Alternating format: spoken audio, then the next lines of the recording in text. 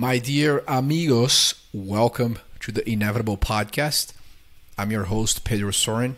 As you know, I'm a VC, author, and entrepreneur, also the founder and managing partner at Atman. We're a close community of founders and investors playing long-term games together. And as you know, my mission is to partner with inevitable people. As always, on the Inevitable Podcast, we tend to have inevitable people. And in this episode, I had the honor of talking to my friend Rodrigo Tejero. He's the founder of RecargaPay, or RecargaPay, depending on your English or Spanish levels. But irrespective of that, RecargaPay is a leading mobile payments fintech in Brazil that has reached more than 3.5 million monthly active users. He started the company in 2010, has more than 300 employees across São Paulo, Rio, Buenos Aires, and our dear Miami. RecargaPay is currently EBITDA positive with a revenue run rate of over $50 million. They have recently raised a $70 million Series C, adding up to a total of about $100 million in venture financing. Some of their investors include Fuel Venture Capital, IDC Ventures, ATW Partners, Funders Club, where I started my career in venture, FJ Labs, and a few others. Rodrigo is a serial entrepreneur and had multiple businesses in different industries. It's a fascinating story, and in this episode, we walk through each step of his journey. I learned a lot, and I'm confident you will as well. So welcome to another episode of the Inevitable Podcast.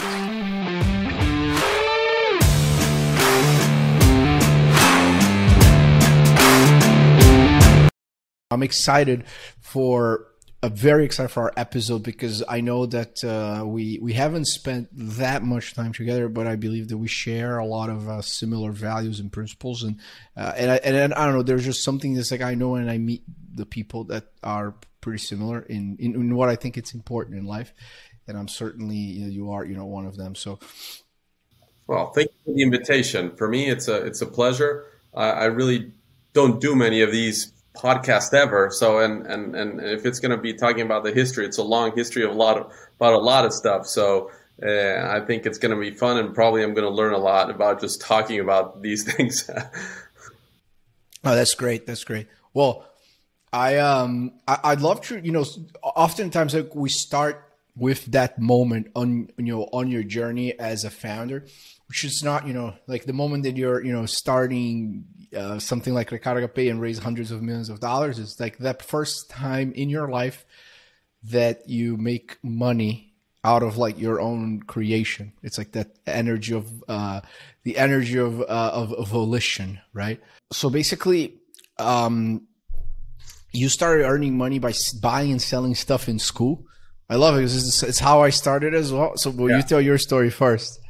Yeah. So it was fun because like when I was a teenager, I used to I had this format that whatever thing I would do, like go to a restaurant, I would try to calculate how much money they were selling and I would go on an airplane and think, okay, how much are they selling all these tickets for? And I would just brainstorm and just count stuff, and try to figure out what the business was behind it. And I realized that one of the things in my experience that I could sell is I went to the US a couple of times when I was young with my family, and I used to play Nintendo a lot and games, right? Super Mario Brothers. You had Tetris there and things of sort on Zelda.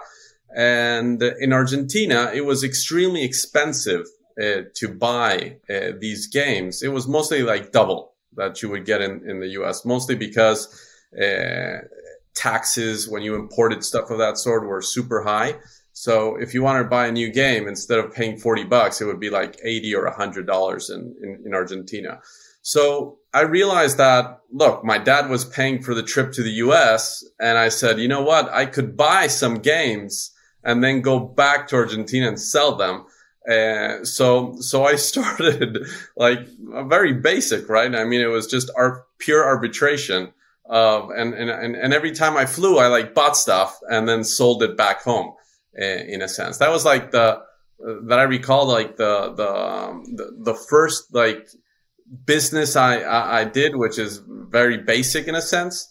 And I did a couple $100 with that. And it was like, and then you started realizing taxes, how they affect countries and things of the sort. And I was very interested in why countries grew, right? And this was like always concerning for me. Why do I have to pay more for this here? And it's just cheaper over there, right?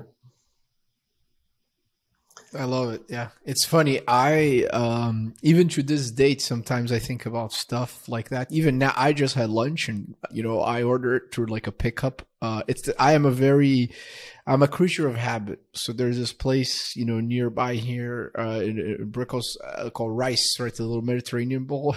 I think I've ordered the same thing there like more than 15 times.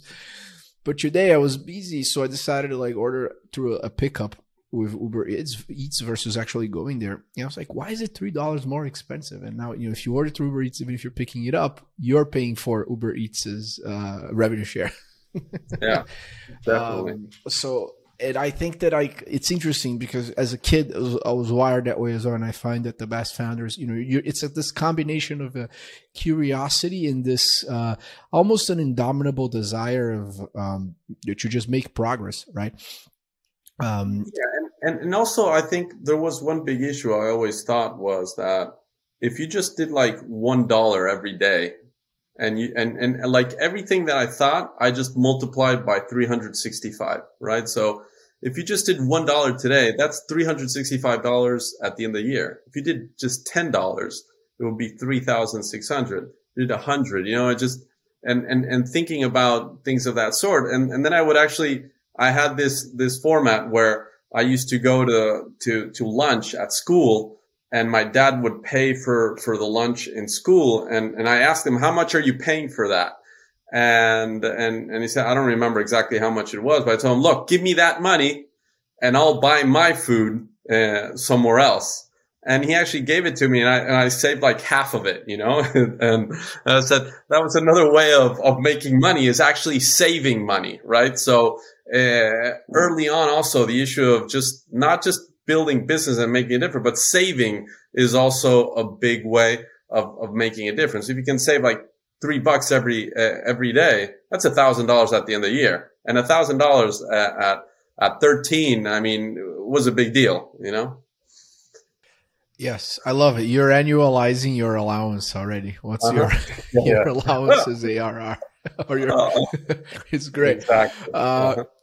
So, and in 97, you open up an E-Trade account with some of that money, right?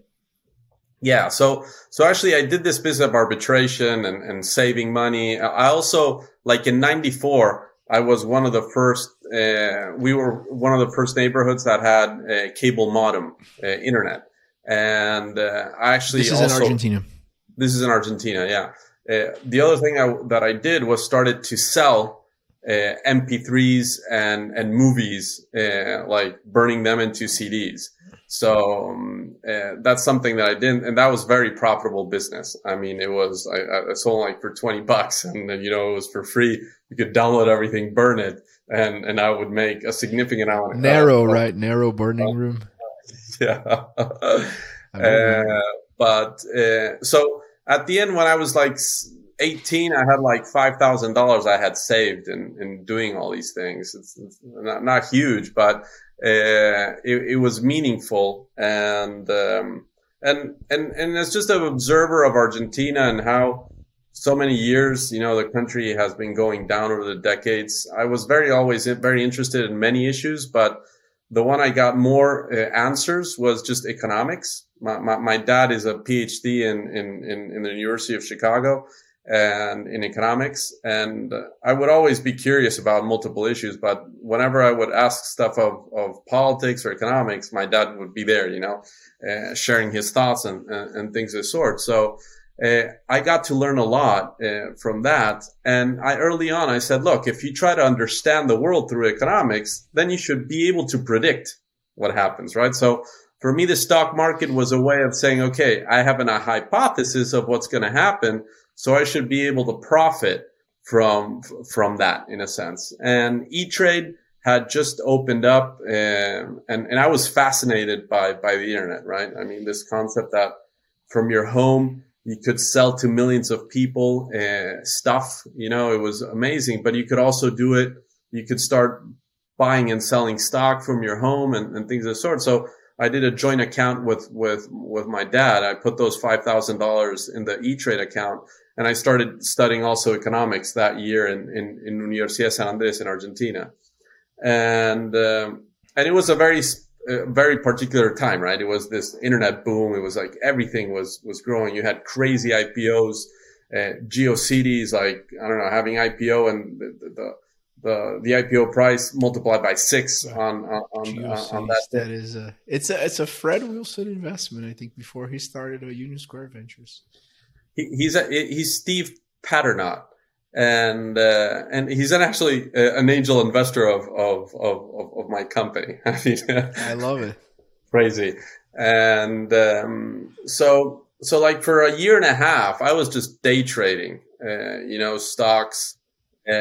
I was how old were you? I was 18. I was 18 at that time. I love it. You're day trading at 18. So, but you I mean, a lot of, basically for me, I identify who are the people that I think make sense to be on this show for a multitude of reasons. But, Matt, our producer, does this like remarkable work on getting all of us ready. And one thing he has here on your notes is that your net worth went from $5,000 to $100,000. Were you 18 when that happened? Yeah. So I was 19 and a half. So it took me a year and a half to go from 5,000 to 100,000. And I said, wow. I mean, this is it. This is what I want to do. Right. I mean, it was like, if I'm studying to actually make money, why don't I just do this for a life? Right. So what happened? And for me, this was a very important turning point in my life. I started, doing riskier and riskier bets. Right. So, you taking margin? Were you leveraging or? I leveraged a little bit initially, but what happened was that I started playing with uncovered calls, and I started to be very aggressive on earnings days and things of the sort. And I remember one day that it was the earning call for Amazon, and I put a big bet in some options for Amazon, and like in a day I lost like 70% of everything that I had. I went from 100,000 to, I said, if I got to 100,000, I can go to 1 million, right? So I said, and I went really aggressive on it. And I lost like $70,000, as I say, in one day, and it's like, wow. and then 19. Yeah.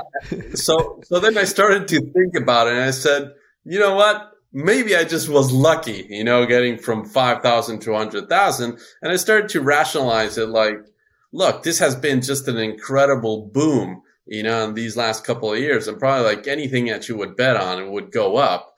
And I said that, look, maybe I'm not playing this right. Maybe I have to start my own company and then go to the public market in a sense. So I was just like testing stuff out, right? It was more like, I did stuff, I was curious and I tested things out, and I said, okay, so I believe that I don't have enough information to actually make the best calls. I need to learn more and things of the sort. And I said, you know what? Maybe I'll just never be have the information. I mean, I started thinking maybe there's insider information people have for certain things, and I kind of decided, like, you know what? I'll keep those 30,000, and I stopped investing at that time, and so this was like 1999, and then I started thinking what internet company I could start, and at that time. For me, the only company that made sense was a marketplace. Was like an eBay, right? It was the quintessential, I think, business model that just made a lot of sense from day one in the internet. Buying and selling stuff online, it was just extremely efficient. and I was still studying in school. And I had actually, when I was day trading, I actually did a site called freedomtoinvest.com.ar, which, if you see it, I mean, it would be very similar to what you see today in finance.yahoo.com. I did a website where you had all the ticker quotes, you have news feeds, you had graphs and everything, one single place. And that site appeared in La Nación, which is the most important newspaper in Buenos Aires. And I had two names. It was Freedom to Invest in English, and it was losmercados.com.ar. And it actually appeared in La Nación. And I was just using it as a resource for me. And what was interesting is that somebody picked it up and actually called me. And this was a very well-known investor and architect in Argentina. And once I got together with him, we were talking about stocks, about eBay, about Yahoo, and GeoCities, and all these different companies and models. And it was fascinating. I was very young at that age. I was 19 or something. Or 20 already. And he told me, look, I have my daughter that is coming from Harvard, wants to start a business, and his boyfriend, which comes from Brown, also, and they want to start something out. And I think you should meet them. And you coded the entire website, or? Yeah, it was just basic HTML. It's very basic, very basic. I learned a little bit. You could copy paste and do. But I could manage, I could manage with some code. I had FTP files, FTP, that you can upload and download files. And yes, but Dreamweaver, those are the days. Dreamweaver, man. Yeah, wow. Yeah, I used to use it. That was like magic for people that didn't know much. Definitely. So I get to meet this guy. He presents me his daughter and his boyfriend, and this investor puts like $500,000 into a startup, and they invite me to be part of that startup. But they hadn't decided. This was like early 1999. It was probably like May or something like that. And I was still studying. It was my third year in economics, but I was fascinated by all of this, right? So they give me an offer to work with them. I would be like the product guy, right? And I'm the person that knew how a website had to be, and how you could generate traffic, and I understood the business models and things of the sort. And you understood the internet. They just wanted to be entrepreneurs. Yeah, I kind of understood. And then they just want to figure out somehow to do something, right? And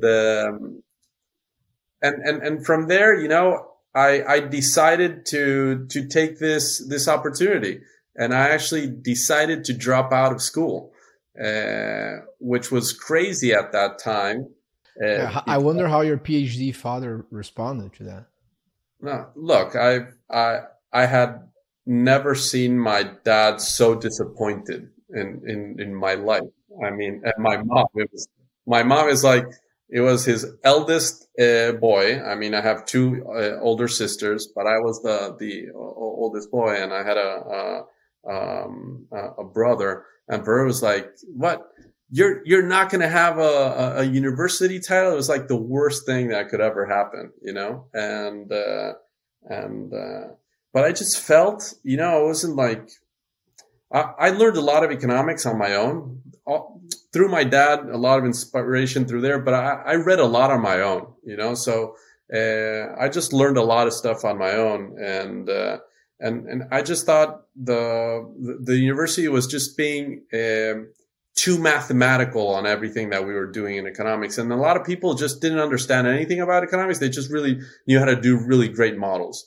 And I thought that I wasn't learning that much right there. And I also realized that I was never going to work as an economist.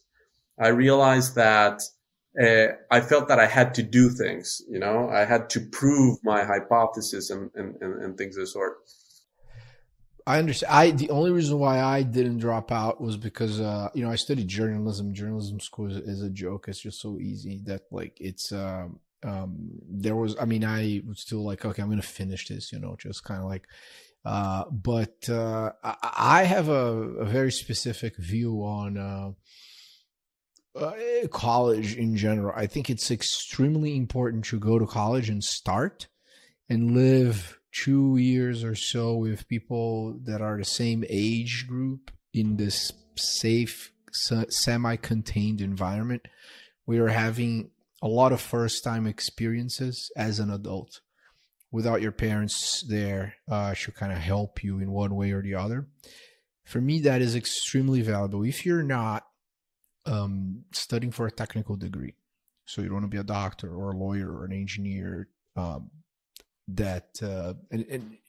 then I suspect that graduating is not as important as just spending those 2 to 3 years in this semi-safe bubble.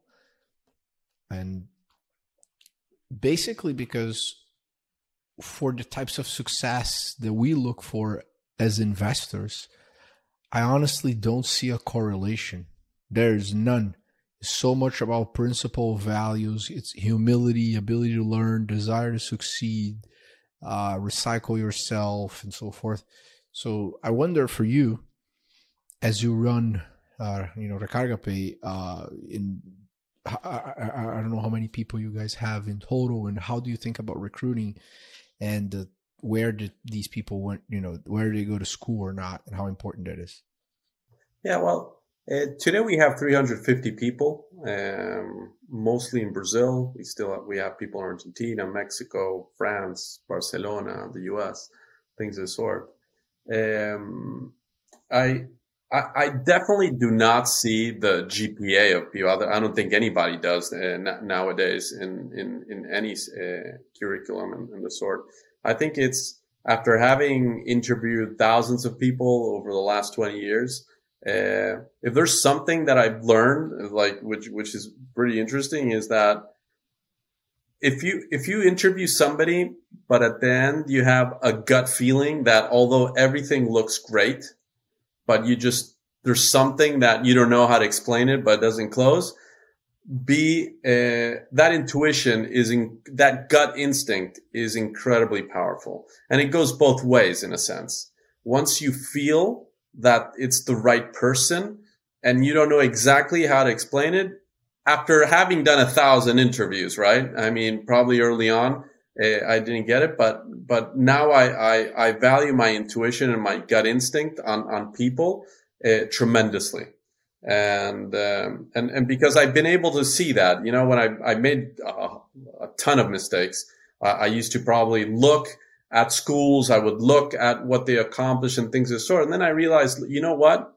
I think it's more of a personality traits that you have to look into. Does this person love to learn? Does this person take ownership on the things that he takes? Does he have initiative? It's like not just following one path, but initiative on doing different things in a sense. Has he failed dramatically, and how has he surpassed that and responded to that? So it's does he do other things besides just on school and work? I think all those things in conjunction make for a big difference, I think, to how people were hired in the past, I suppose. Yeah, I agree. I would say that gut feeling applies also in the business of investing. I suspect that in the past 7 years, I've invested in 75 different companies and across multiple different firms. And that gut feeling, even when the person checks they will check all the boxes, and he or she could be incredibly charismatic. Almost to a degree, it's like a seductive, right? To actually work with that person.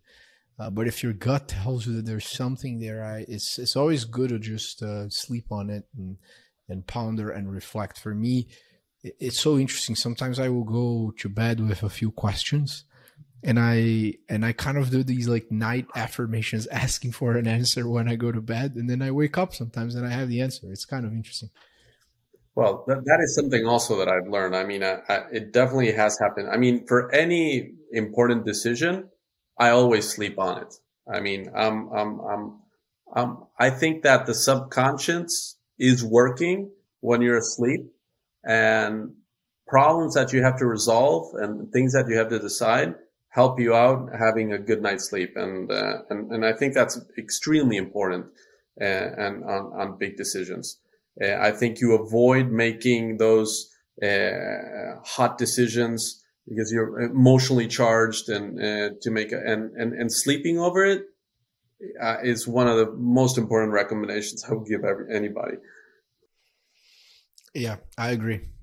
And I have only learned that by making a lot of impulsive, incorrect decisions, and then provide. Well, I take life, like a laboratory, right? You're testing stuff all the time. I don't believe in the word failure in the sense. You're just like, you have a hypothesis, you test it out, and you see how it goes out, right? And the more you can do, the more you learn in a sense. Of course, you can read books and you can have learning from experiences from other people in the store, and that's very useful as well. But that iteration process is critical for yourself as well, and trying to learn and trying to have these pattern recognition afterwards, after having done many of these that are crucial, and not feeling bad for that, right? Just keep on going, Yes, well, that's the best definition. Why we all have this Silicon Valley ethos of accepting failure.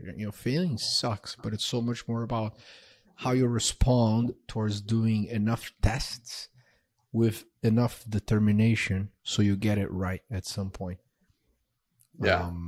Because it's not pleasant to make mistakes, but you must pick yourself up again and continue. So then you were at this company, right? So going back to your story, so the Harvard Brown folks and so forth, and you got the company raised a little bit of money. You joined as their product person.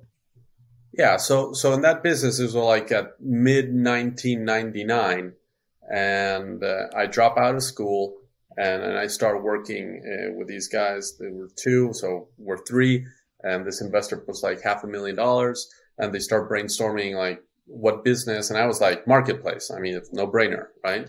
And at that time, a whole bunch of marketplaces like pop up.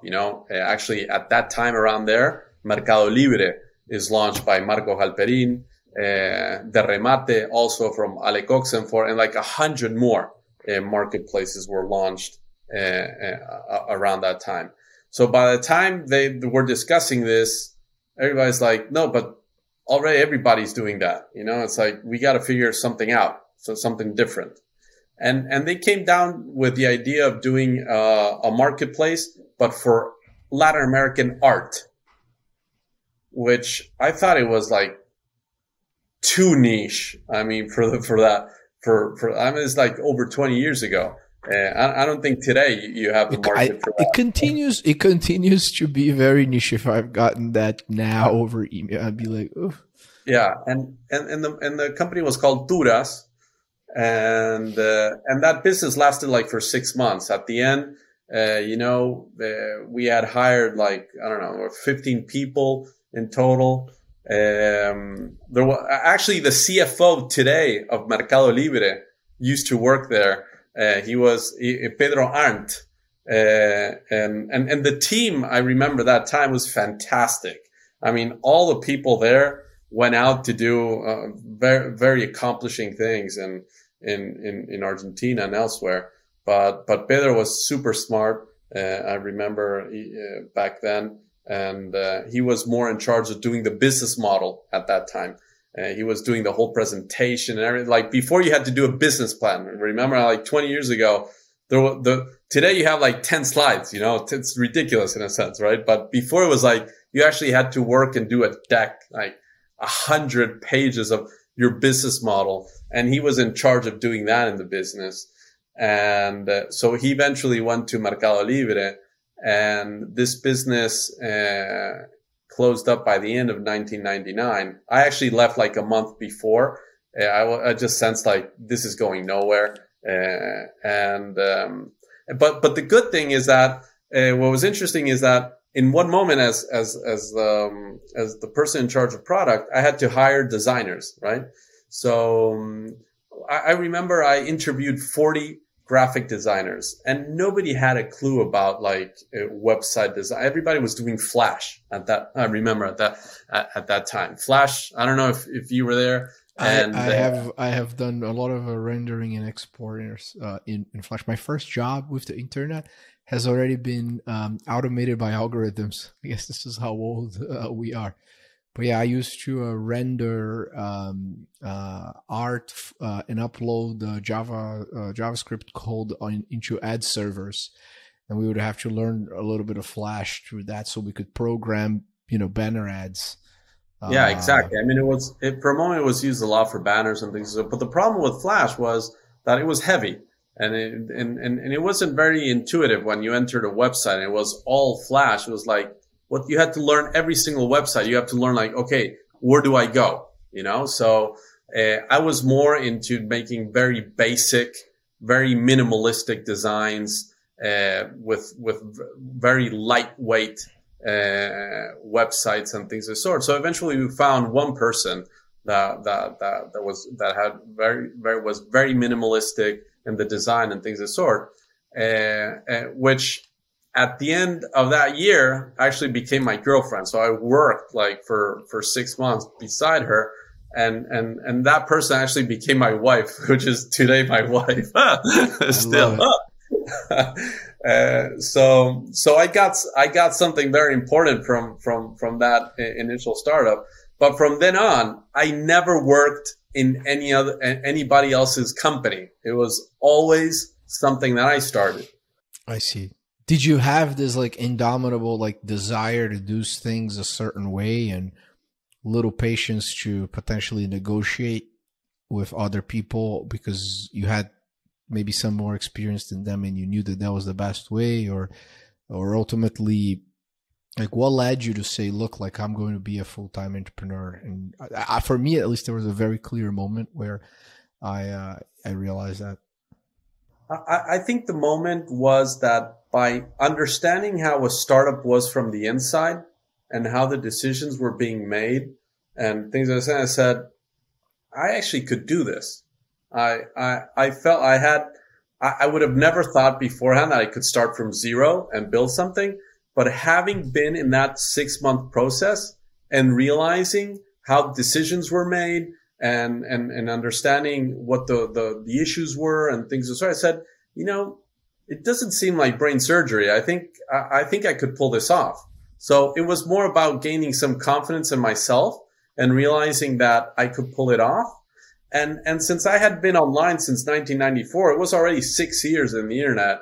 I had done websites. I realized by interviewing a lot of people, the amount of ignorance there was on the internet back then. I mean, people really didn't understand much, and investors even less. So I would see entrepreneurs being funded by people that were coming in from MBAs, and just because of the title that they had, they would get money. They would receive money, but they really didn't understand how to generate traffic, how to design the websites, which was not trivial back then. Even the back end. I mean, before you had Amazon Web Services, you had to know how to have servers, how to scale them, and things of the sort. And back in the day, you had to have a database that would probably cost you like $1 million. If you wanted to have Oracle, you would have to spend an insane amount of capital for databases back then. Today, you use MySQL and you put it in Postgres or things of the sort, and you put in AWS and it's done. It's completely trivial today, but it wasn't back then. And so I realized I could pull it off. And I also saw how they would pitch to investors, and I was in those meetings, and I would understand that investors most didn't have a clue. They were just like, okay, the internet, it's something important is going to scale. Okay, I want to be there, but I mean, it was like throwing money at people I had no clue. I knew them. I mean, everybody was trying to figure it out, right? And yeah, I think, I mean, that quote is so important, because I think that it's that moment where you have self-confidence, that you understand that, at the other side, you have another person that's also trying to figure it out and hopefully doing their best. My first month in venture capital, so I worked very hard to get the job at Funders Club at FCVC, with no credentials, right? Like technically I beat the kids from Harvard and Stanford, and then when I was there for a month, I was just like, all right, I gotta win. I am gonna fucking destroy. I'm gonna crush it. And I would arrive before everyone else, would be the last person to leave. And every weekend I was there studying. And then it got to a point where you start doing deals and you source companies, and you realize it's like, oh, there are so many people in this market that, I mean, they just don't know what they're doing. Or from the outside, it looks like these investors are geniuses and they're like brilliant people, but at the end, there's just a lot of smoke. It's insane. Yeah. And that's what gave me the self-confidence to say, look, with enough luck and determination, I can actually be good at this. And I would add in something that you said is that not only was that growth and self-confidence for this, but also was so hungry of proving that the decision of dropping out was worth it, that I worked my ass off for years and years. So even when I went into this company at the mid of 1999, I remember I would go walking from my home to the bus stop for 30 minutes. I would take a bus for 10 minutes, then a train for another 40 minutes, and I would go and get the subway for 5 minutes. And that's how I started my day. And I would go like 8:30 a.m. and I would be the last guy out of the office. And my work ethic at that time was like, okay, this has to work, So when it didn't work the next 6 months, I was like, shit, I dropped out of school. This didn't work.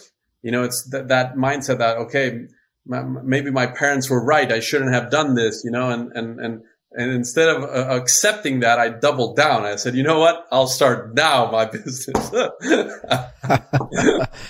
I love it. But I think, I mean, I'll prove them wrong, This is not, but I think it's great. In a few different ways. And the first one is just this ability of understanding that it's very like the earth. I mean, people have better skills than others, but ultimately, like, life is an equal playing field for the most part. And when you realize that, the deltas between people aren't that significant. If you're playing at maybe if you're like Michael Phelps inside a pool, right?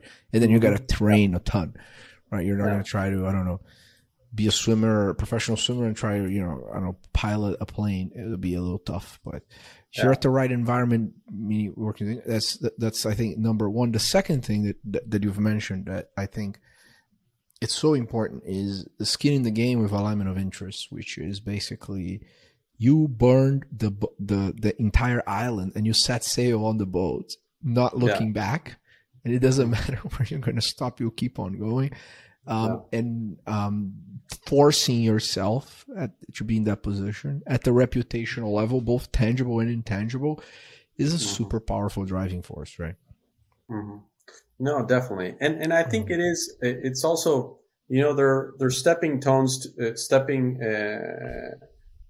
moments where it's building that self-confidence also, right? I mean, now that I recall, I mean, going back, I really never talk about these issues. So something that came up right now is that in the first year I was at the university, I did a program called Junior Achievement, and there was this business simulation that you would do online. And you would have to decide, and it was a simulation, and you had to have a team, and you would compete first in Argentina, and then it would be a global competition and things of the sort. And I thought it was kind of like a game. I used to play a lot of strategy games. I used to play SimCity, Age of Empires, and things of the sort, and I would play like for hours. You know, I could be in Civilization, for 10 hours and just like that, and I just love those games.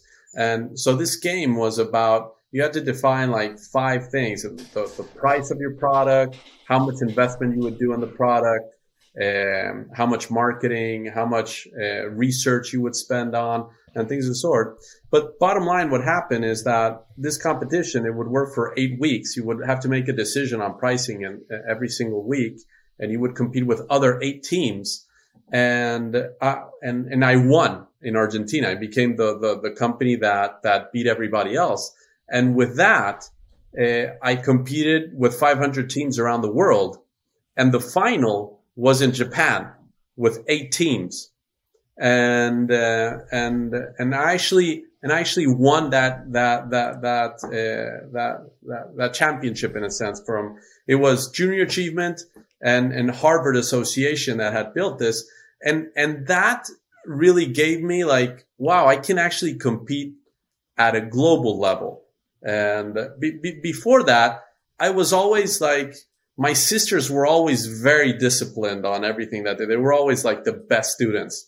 I was never the best student. I was like good at the stuff that I liked and just like average on the things I didn't like. I would just like pass, but the things I really liked, I would go full blown. My sisters would get like everything awesome, and I was like, fuck, I can't do that. I don't have the discipline to do that.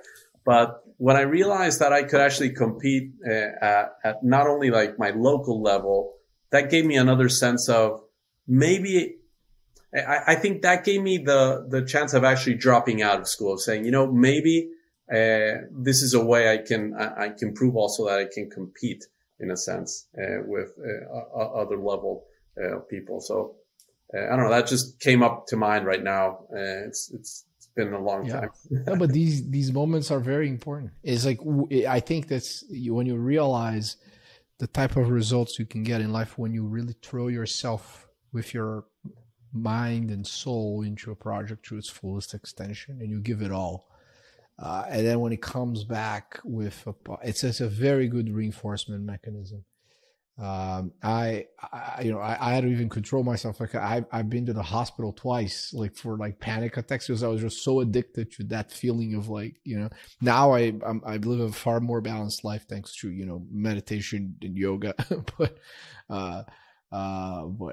it's interesting. So, and then, so then you had, after that, is that when you did Tarjetas Telefónicas? No, so actually the first business I started there in 2000, early 2000 was, so I was tracking the market. 20 years ago. That's crazy. Yeah. Let's just go by so fast. I was still tracking the market, and there was a company called MP3.com that had IPO'd in the NASDAQ, and it was worth $8 billion.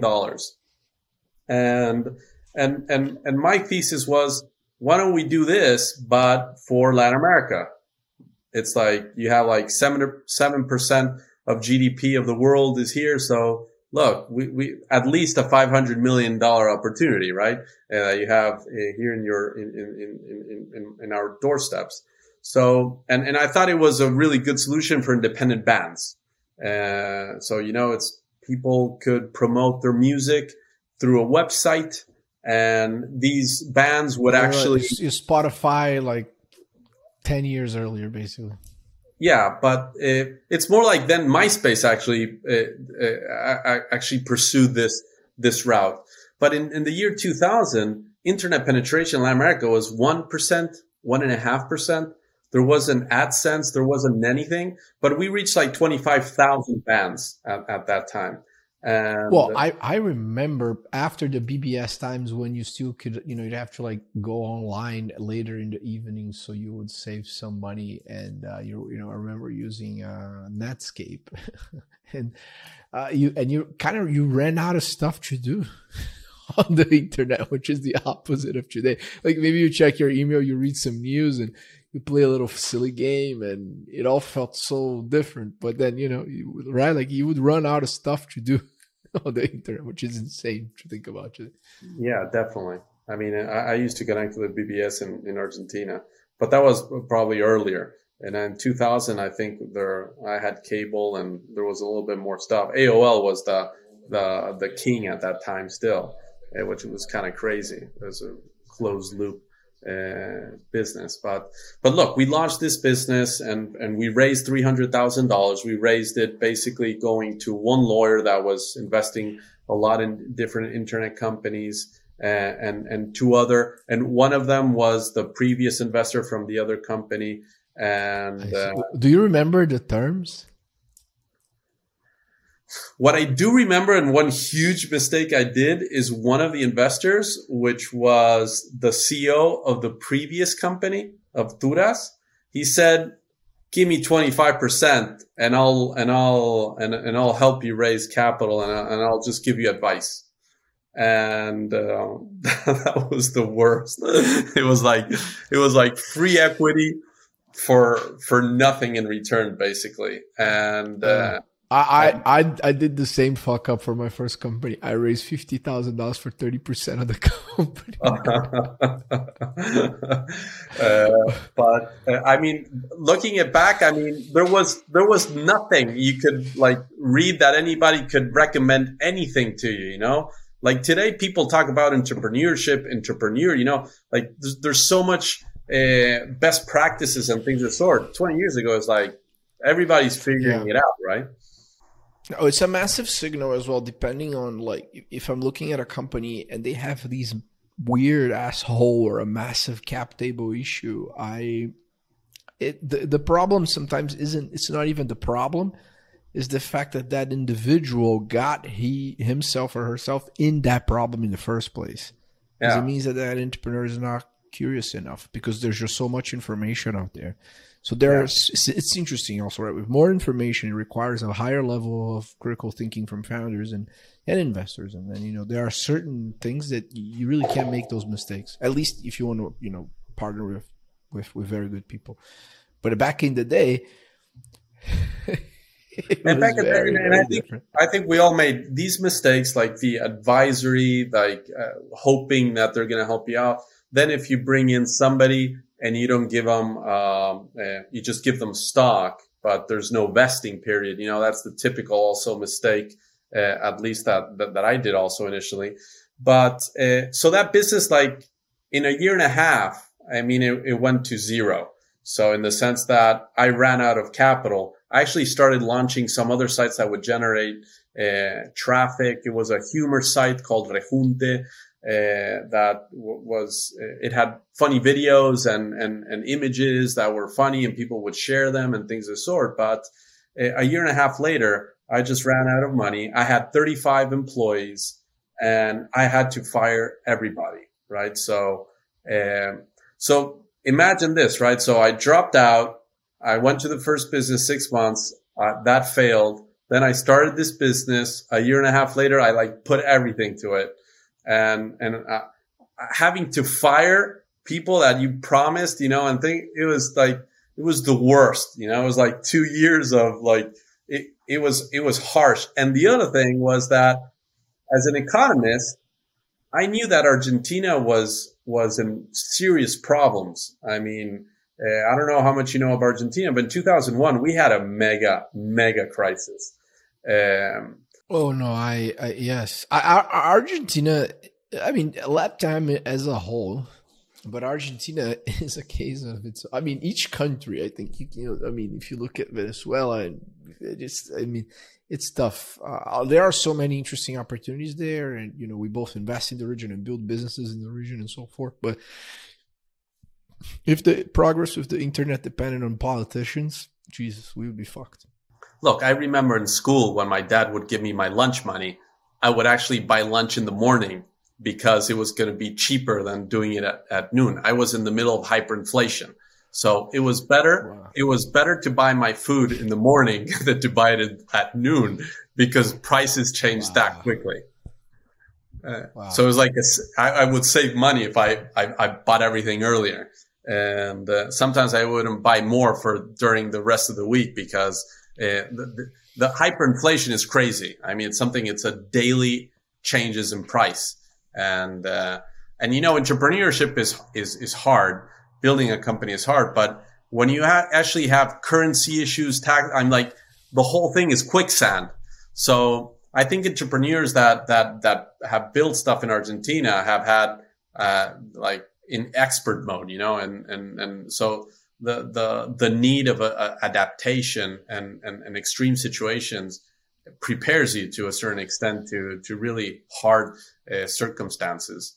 I think it's good in a sense of practicing and and then competing in other markets. But sometimes when it's only about solving like stupid stuff that should already be resolved, with time, it's also bad because you don't dedicate so much time to company building. You're more about just surviving, things that are completely trivial in other countries. Yes, well, with this resiliency, the Ghana, right? Like for me, if I had a cyborg, a founder, it would have the self-esteem and the suspended disbelief of an Argentinian, having gone to the Israeli army, partying in Brazil, educated in the U.S. That's like the best cyborg. Oh man, survival in Argentina is a big issue, man. I mean, and you just got to figure it out. Yes. And then, so, and then, you were, when was 2002? So like you still, you're not giving up. You're like, I'm not getting a job, right? I have the saying that's like, if everything went wrong in my life, I'd be helping sell more deodorant at like Unilever or something like that. Yeah. So 2000, so I started in early 2000, this business. A year in, you had early 2000, the NASDAQ crashes, right? So the market goes to crap, basically. And by the end of the year, I was like, wow, I have this business really hard to monetize. The market is still not there. Big believer in the internet, but, very small penetration still in Argentina and the rest of Latin America. So I start thinking, okay, if this business doesn't go out and the economy in Argentina is going to tank, and I failed with this other business, with my business and things. So it's like, I want to run from here. And I said, you know what? Maybe I should go back and hit the books. Maybe after these two, it's a signal that I should go back and study. And once this business goes out of business, I have to fire all these people and things of the sort. I asked my dad, I failed. I just can't manage this. But I want to finish school. Would you pay for my school if I go to a top 10 business school in the US? And he comes back and he says, yes, if you enter the top 10, I'll pay it, but you have to pay everything else. So he said, look, I'll pay for tuition, but you got to pay everything else. I said, okay, done. So I apply, and my girlfriend back then, my wife today, she said, and we were just going out for a year's time, right? And I asked her, would you accompany me to the US if I were to study? And back then she's like, yeah, we'll go, right? I'll go. So, but she said, it can't be anywhere cold. So, no San Francisco. When I see the top 10 business schools, it's like Boston, Harvard, Wharton, everything was in cold places except for USC, University of Southern California. So yes. I actually apply only to USC, and I do my SATs. I do pretty well on those things, and I get into USC, right? So I remember this being like May, I think, of 2001, and I tell my girlfriend, "Hey, look, I'm in sunny California in LA." So you're coming, right? and she told me years later, like she had said yes, but because it just seemed like far off, right? I mean, making the decision of going to another country, not being married and everything was like, it was crazy in a sense. And, so I make the decision to go, and she at the end says, yes, I'm going, but she was working. She was a graphic designer in a very successful business in Argentina called Exacta at that time. So I go to Los Angeles, and she follows suit. And I remember for a month, we lived in a hotel called Vagabond Inn. and it was because I had to pay for everything else. So I could go to USC. You're like I love the name though. But it was called Vagabond Inn. I mean, it was still like 2 blocks away from USC, but we stayed there for a month. And my girlfriend didn't speak much English at that time, and but we eventually started doing very early on. We started doing design and websites for other companies, right? So we started making money, but at that time nobody knew how to do websites and things of sort of. I mean, today you just click a couple of buttons and you have a website, right, or a blog or things of sort. Back then you had to like build the whole thing. So we would sell them for a couple of grand each. And that's how we started making money. But basically my decision was, you know what? I'm going to go with both feet and I'm going to like finish school. I'm going to get awesome grades. So I did the first semester. I got all A's and I said, this is boring like crazy. I mean, I had been studied economics in Argentina, which was very math oriented. I had run my startup of working 14, 16 hours a day, and school was easy. I mean, it was not intense at all. I could cram all my subjects in like 2-3 days. And that's what I did. I would go from 9 a.m. to 5 p.m. for 3 days. And then I would like have 4 days of free time. So once I finished my first semester, I said, I got to figure out something else to do. I got to finish school, but I got to figure out what else to do. So my girlfriend goes back to Argentina to finish off some stuff. And she calls me one day, collect from Buenos Aires, and it cost me $4 a minute. And it's 30-minute call, over $100 a call. And like, she likes to talk. So I said, I cut when the bill comes and like, shit, or I find a new girlfriend or a way to actually make these calls cheaper, right? It couldn't work, right?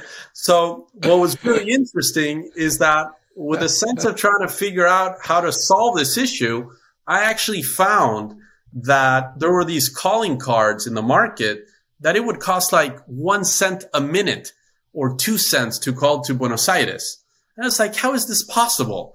And I would go and try to figure it out. And then I bought a few, and then I went to the back part. I went to the sites that were offering this, and one of the sites, the companies, and I realized everybody was doing voice over IP.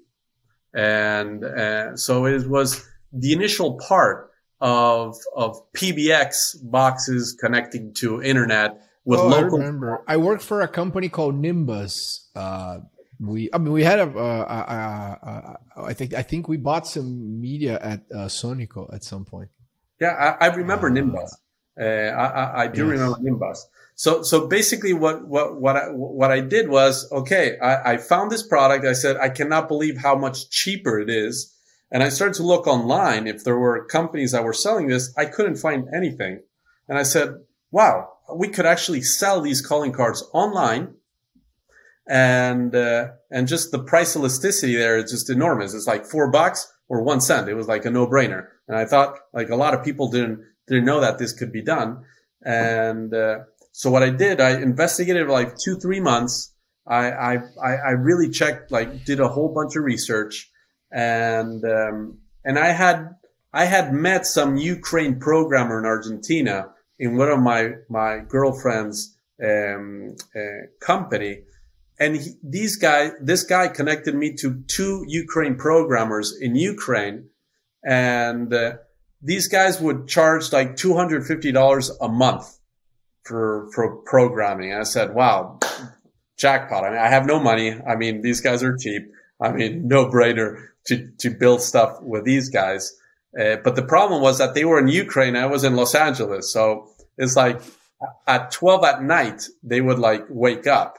And so I started doing a website with them. My girlfriend was the graphic designer, and I had like $500 and to buy calling cards in 7-Eleven or things of the sort. And I would come back to my home, scratch all the calling cards, and then put the PIN number and access number in a database, and then put that online and see if anybody would come and buy these things, right?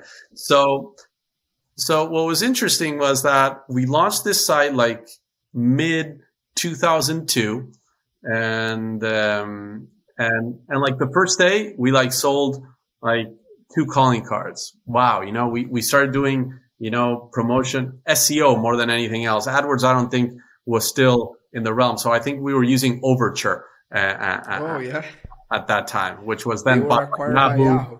Yeah, it was bought by Yahoo, and then they integrated it, but they made a mess there. So Google eventually like really took off dramatically with that. But initially it was with Overture. They did better with the DoubleClick acquisition. Yeah, it was fantastic. So first day, like 2 calling cards. 5th day, we were selling $500 of calling cards, like crazy. I said, like, bingo, man. I mean, we made it. It's like I didn't even know the word product market fit, but we had product market fit at that moment.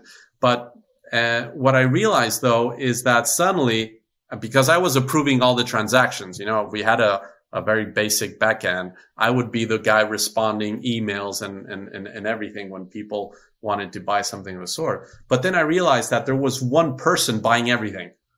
And, I had like, I don't know, we sold like $1,000 in 5 days, but like 700 or 800 was just one guy. And I said, this looks fishy, So, and then I realized that this guy was using a whole bunch of different credit cards, not even one credit card. He was using a whole bunch of different credit cards. And I said, shit, this might be fraud. And I was like, but how can this be fraud if like the credit card company is actually accepting this transaction? They're accepting the number, the CVC code and things of the sort, but still it went through, right? So at the end of I completely shut down the site. A couple of weeks later, start getting chargebacks on all those transactions. So it's like I lost $700 plus $25 per transaction because that was the chargeback cost of doing this. So it was like down like $2,000 on that thing. And the other thing is that I didn't even have any margin on the calling cards. I had like you were charging cost or just no, like basically? I would go to 7-Eleven, buy face value $10 of one calling card, and I would get zero margin. I was just testing if people would buy it, so I would make no margin. This was the test. Gotcha. With no margin. This was the test. So basically, what happened is that once the chargeback started to happen, I started actually approving one by one every single transaction and try to figure out what algorithms we could build so these things wouldn't happen. So then if a person would come, I wouldn't allow multiple credit cards. I wouldn't allow X amount of transactions in a certain day or a certain week. Then we started testing, like, where these transactions coming from, if they were connected through proxies or directly from home. So, I mean, from there, I tried to just figure out how to solve this. And basically, it's a business that in 3 years, I worked absolutely every single day, weekends, nights. I would start working at 12 and finish working at 5 a.m. with the Ukraine programmers. And it became a business that came to be almost $10 million in revenue, very profitable. And then I was able to finish school. So I was like, I did it. I finished school. Here's the title for my mom. And because that was the biggest incentive I've had. But I kind of like, I was able to build a business, a very organically grown. I had put like $10,000 into the business and grew it completely organically. And so at that time, I was working completely remote. I was working from home, from classes. I would go to class, and if it got boring, I started working. I had a laptop back then, and I had a team of customer support in Argentina and these guys from Ukraine in Ukraine. And that's how I built this business up to like 2005 or so. Awesome. And then it's interesting also that even before Sonico, you still launched like 3 other companies, right? There was Cumple Alerta, Tubostal, Flodeo. Yeah. Eurex is a machine. It's an iteration machine. But what's very interesting about these businesses is actually I built them in between 2002 and 2006 because it was a complement to Tarjetas Telefónicas. And how is that? When we were when we were doing marketing for the calling card business, we realized that it worked extremely well when we promoted it on e-cards sites. Because mostly an e-card site, you would be sending a greeting card to a friend, a family member, and then you say, hey, call me as well, right? Like here's the whole thing. So if you're sending e-card, why don't you call me, right? So that's kind of what we realized that was working extremely well. And then we said, instead of spending that marketing dollars in these companies, why don't we build an e-card site? And we built 2 of the largest e-card sites at that time, which became Tu Postal and Tarjetas Buba for Latin America. And they got to have like 25 million e-cards sent in Christmas and New Year. It was insane. I mean, the volume that we generated with those 2 sites. And it became an incredible business where the e-card site would generate traffic and e-commerce business to the calling card business. And also we would do advertising because at the end, AdSense came up in about, not early, but later. And we would do like $100,000, $200,000 a month of advertising revenue. And I had an extremely profitable business that was generating e-commerce sales at the same time. And then this other business called Cumple Alerta, which is very similar to what Facebook is today, right? It's a system that alerts somebody's birthday nowadays. I mean, it's not much more than that. So I miss a feature on that I used to use all the time for e-cards. I would love to have it back. So if you have a product, now I'm being very self-serving and, during the podcast, but this is something I used to do a lot. So Facebook, at some point, I don't use Facebook anymore. It's only for birthday reminders, but then, integrate that with calendar. Someone should just do a high quality birthday app that is mobile first. And then, I used to buy coffees for people that I liked on their birthdays. Cause I think you and I, we live pretty global lives and we have friends all over the world. And then, it's a good idea, actually. It's a very simple feature, very valuable. Easy. That would be like amazing cash car. If anyone wants to do that, like I'd love it as just as a user, because, and then it's literally, I would buy them a $5 gift card from Starbucks, but no one does that, right? Like everyone just like, they'll do because people stop calling now, right? They don't call, they don't do, like, they just send you a WhatsApp, which is bullshit, So, and then I would like look at like, okay, maybe there are 4 birthdays today. So every day I'd spend like $5, $10, but people remember. It's like, oh, you're the only guy that sent me a cappuccino. And that was immensely helpful just to, spread love and people just remember that, you care a little bit more than others. So yeah, I miss it. And then, the Starbucks, like that digital wallet gift thing that they had, they killed it. I don't know why. No, I completely agree. I mean, it's good to think about it. I mean, if you imagine Cumple Alerta got to the high point of 21 million registered users and 180 million alerts. So every single day we would send a few 100,000 of emails, maybe even 1 million in a day. And you would receive an email of your friend's birthday and it will tell you, hey, why don't you call him or why don't you send him an e-card? And so these businesses in itself, like they pushed each other, they leveraged each other and it became a very profitable business. Again, completely bootstrapped, right? And that basically takes me to like 2006 when I go to my sister's university. With 18, she went to study at Stanford biology, and I go to meet with her, and I was just curious. So, what are you using? What sites and things? And she said, "Look, there's this Facebook thing, And I said, "Oh, let me see. Let me check it out." but only people from Stanford can use it, she says. Oh, wow. Let me get a glimpse of it. And I thought, wow, this is fantastic, because it had first and last name, photo profile, and you would share photos. And that was extremely unique.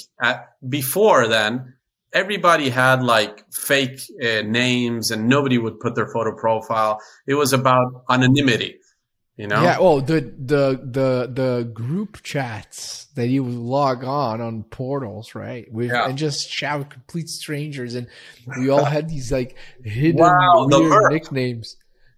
Remember Lurk? Like, dude, what the fuck? Wait. That's so funny, man. I had forgotten about that completely. You know what? Merc was one of my first distribution platforms. I would just spam like my sites in those channels. I would go into channels, I would start chatting, and then look, enter my site, like something like that. Wow. Yeah. That was fun. And people would do it. It would work tremendously. I mean, there was this hidden trust, almost as if like we were all neighbors, right? Yeah. Because there weren't that many people online, so you was like, oh, probably if you're online, maybe you are a nice person. So like, do you want to chat? It's this pre-camera chat roulette. That's what it was. Yeah. Well, there were these Yahoo groups back in the day, remember? And now, I remember. Yeah. And now this reminds me also, when I started the calling card business, I would go to Yahoo groups of people living in Los Angeles from like Argentina or Spain. And I would start a conversation and say, look, I found this site where you can buy calling cards. So I would use them to distribute, my business. I mean, it was for free, and it was useful in a sense for those people. But wow, I forgot about that. But yeah. That's great. So basically, I see nice. This from my sister, and I said, "Wow, this is fantastic." And MySpace was the king at that time, and Murdoch, buys it for like $550 million. And I said, there's something here, and I realized, look, with the calling card business, the e-card site, and the Cumple Alerta, I actually have a massive social network. I have a social graph. With the birthday alarm system, I actually had 21 million registered users with their actual social graph, the people that they cared about. So I said, maybe with this, I could actually kickstart a social network in Latin America with all the users I have, but with the idea of not doing MySpace, but with the idea of getting people to put their first and last name and real photo profiles and use it to share photos. And why was sharing photos so important? Because back in the day, Hotmail would have 2 megabytes of space. And when I was living in Los Angeles, my mom would send me one photo and my email would collapse. So I really saw that the value add of Facebook was just being able to share photos between people that you cared about. Among anything else, and then being able to find people with first and last name. And that was something extremely unique. And we actually launched Sonico in mid 2007, which we basically launched it. And it was probably like in June of 2007. And like in 6 months, we had 10 million users. Amazing. And we were able to scale it dramatically. And at that time, we had Sonico, we had the calling card business, the Cumple Alerta, the e-cards. We were doing over $10 million in revenues and very profitable business. And I remember I went out and I went to talk with Marco Halperin from Mercado Libre, and then also Ale Coxenfort from the Remate. And I told him that I wanted to raise capital. Back in that day in 2007, again, it was not very common to raise capital. And I said, you raised a lot for that time. It was 4.3 million, which at that time. Yeah, but that was my initial was, I'll just raise $1 million.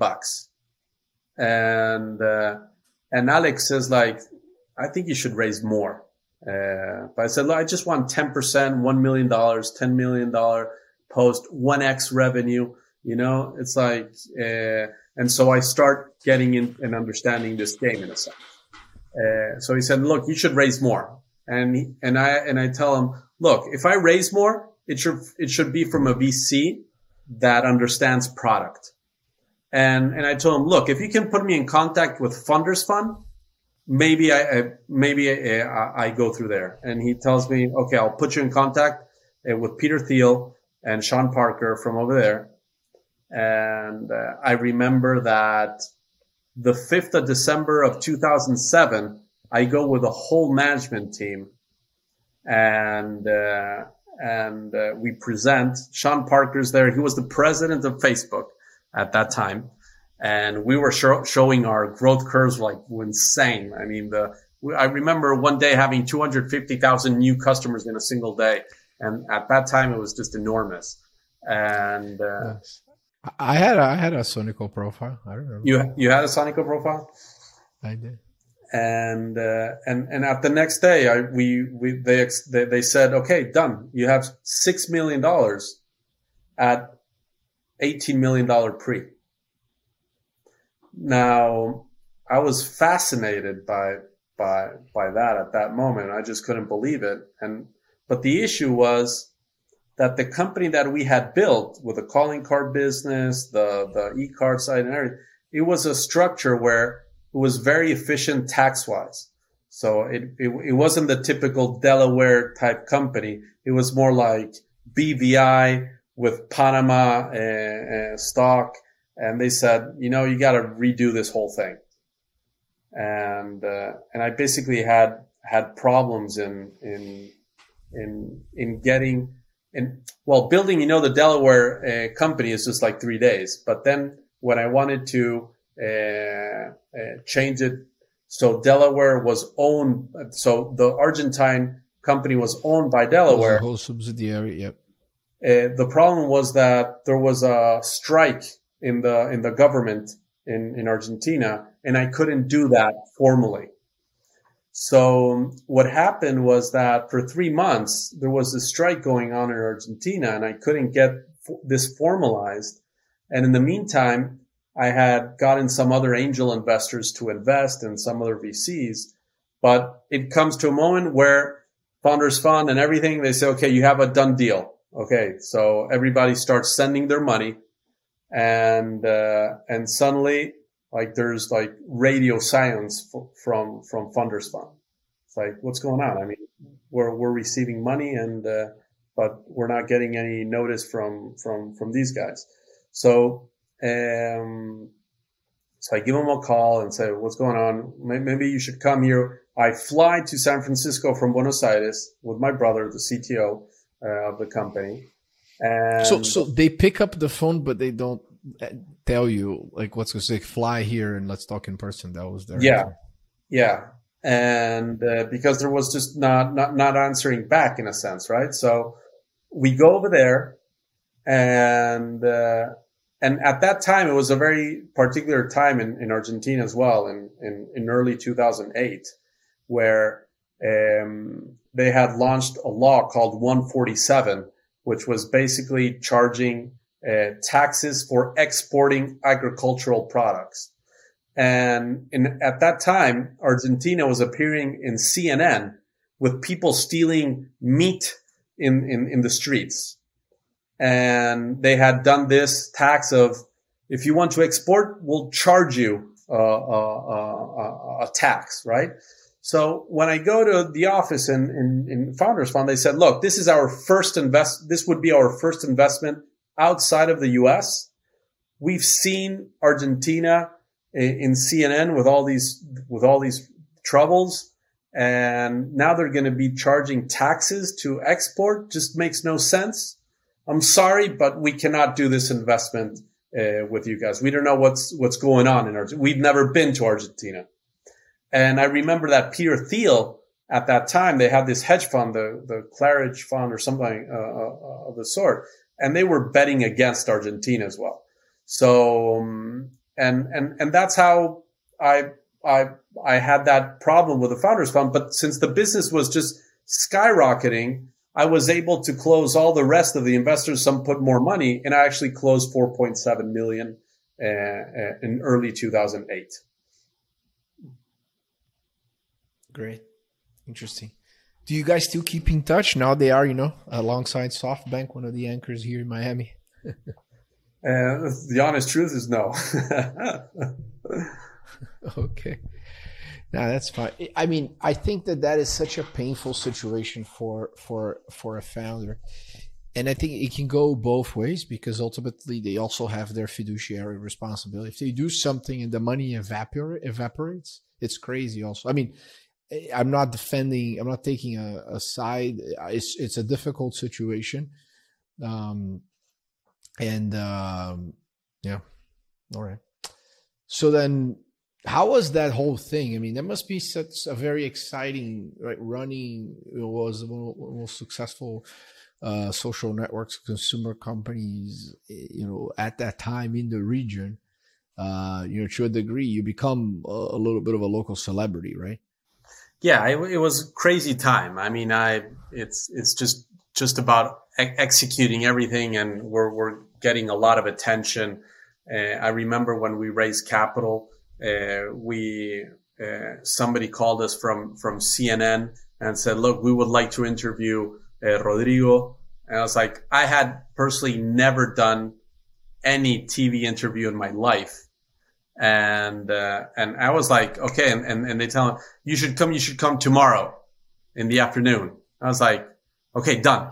It was all about like doing it now and things of the sort. So I fly to Atlanta, at night, like that day, like 2 days before. They tell me on this day you should go. I fly, I get there early, and I go to Atlanta to the CNN headquarters over there. And I thought it was going to be filmed, but it's actually live. So, I had never done this, and it was all like everything that was happening at that time was, getting myself out of my comfort zone. I definitely not at all was something easy for me to do. It was something that I was always pushing myself into. Okay, let's do this, even though it generates anxiety to me and things of the sort. I did it, and like that with a whole bunch of things. It was a very stressful moment, right? I mean, it was a tug of war of figuring out how to scale a business, figuring out how to continue on building the tech team, figuring out how to do all the branding and things of sort of the business. But it was definitely exciting. But going back to Sonico, so you ended up in 2014, you sold the company, right? You had about 55 million registered users. Did you, because I remember this is, I don't have firsthand knowledge on this, but I've listened, to the folks that used to work at Facebook quite often. And they had these strategies where they were coming in. And I mean, I remember in Brazil, at least where we had Orkut, right? They destroyed Orkut when they decided to come to Brazil. Yeah. So did you face those challenges, or was it before Facebook decided to go global? Basically, what was the whole journey? So you raised a round, you continue to grow, So we raised around these $4.7 million in early 2008. The business just continued on growing very strongly. And network effects are very important, and virality is very important in all these businesses and the sort. So, I mean, growth at that time was critical more than anything else. And getting to that network effect of having millions of users and very engaged and the sort. So actually what happened like at mid 2008 is that I actually get an offer to sell the company. I was approached by three companies. Actually, we got an approach from Google, from Naspers, and from Yahoo at that time. And the numbers that were being shared was like around $150 million. And what was interesting about that time was that I was actually I owned 80% of the equity at that time. And That's pretty meaningful outcome. yeah, so I was like, it's a no-brainer, you know. So basically, so it was the moment where I had Yahoo, Naspers, and Google interested in buying the company for about $150 million, and at that moment, I had a huge stake. Almost 80% of the business equity was mine, because I actually started the business really early on, bootstrapping the whole thing, and then I raised a little amount of capital, and I thought it was the moment to sell. So at that time, the board, the new investors said, let's hire an investment bank. Let's hire, and I went to talk to Allen and Company and some other investment banks. And I remember Allen and Company at that time was trying to sell High Five at the moment. So, but in those couple of weeks, what happened is that the market started to turn around. I think it was Bear Stearns that went bankrupt, or Lehman Brothers. I don't remember which one of those two. But basically what started to happen was NASDAQ was starting to crash, and these firms were like, okay, now let's wait and see what happens with the market. And the market just continued on going down and down and down until, the financial crisis of 2008 happened. So when you were asking me before, what happened after we raised? Well, we almost sold the business. And for me, it was a no-brainer, because also the complexities of building network effects and having a company such as Facebook that from Silicon Valley could ultimately build a better product and things of the sort. So for me, it was important to do that. But with a financial crisis, it was later impossible. So in 2009, with a whole crisis happening, full blown, I was actually, that year I was invited to Davos, and I was actually a speaker and panelist in Davos. And when all this traditional media and new media discussions were happening, like what was going to happen with these issues, and I kind of realized in early 2009 that it was going to be very hard for Sonico to compete with the likes of Facebook and the sort. I was seeing the global network effect that was taking in effect, and mostly because also there was an aspirational aspect to Facebook. People that maybe had Sonico or Orkut and things of the sort, culturally, people would see like, oh, Facebook is for like people in developed countries, and eventually it became a better product. So 2009 was a hard year for me because of that realization that I had lost the boat, in a sense of trying to do the VC growth spurt, super speed and raising capital and selling the business. But and it was a hard moment. 2009 was a hard moment for me, realizing again that instead of having done the path of organic growth of something that was very sustainable, I tried to superpower a product growth, which was very risky, and just feeling that it was going to be very hard to build a sustainable business with Sonico. So actually, early in 2010, I have to fire a whole bunch of people, and I decide that through all the businesses that we had, that we should start and organize the company as a company builder. I mean, we had, the calling card business, the Cumple Alerta, Tu Postal, Sonico, and we started thinking about other businesses at the same time in 2010. And at that moment, one of the realizations that I had was, if we have the calling card business, which was the e-commerce part of this whole combination of companies, and we had this Sonico that had massive amount of users, millions of users, what was the single biggest problem that we could solve in Latin America? And for me, once really studying the market, we realized like, look, there's 600 million people in Latin America, of which there's 500 million phones, of which 80% of those phones are prepaid.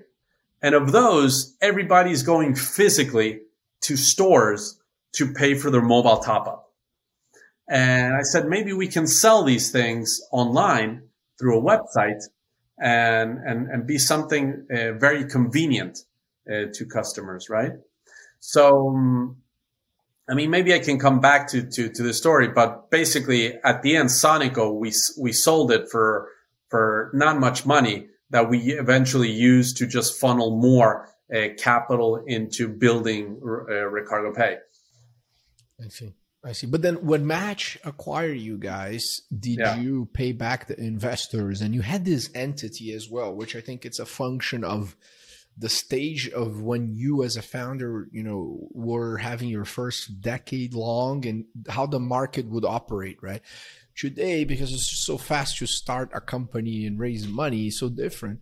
Probably like each individual product that you've had would have been a different company with like its own like little lifetime, right? Versus you throughout this decade, you kind of almost had like this conglomerate of multiple different businesses, right? So when you sold it, did you pay back your investors or what? We spun it off. We basically spun off the business. We didn't sell the company itself. We sold it for cash, but the same cap table was maintained. So what's kind of crazy also about these last 20 years is that it's the same cap table since 2002.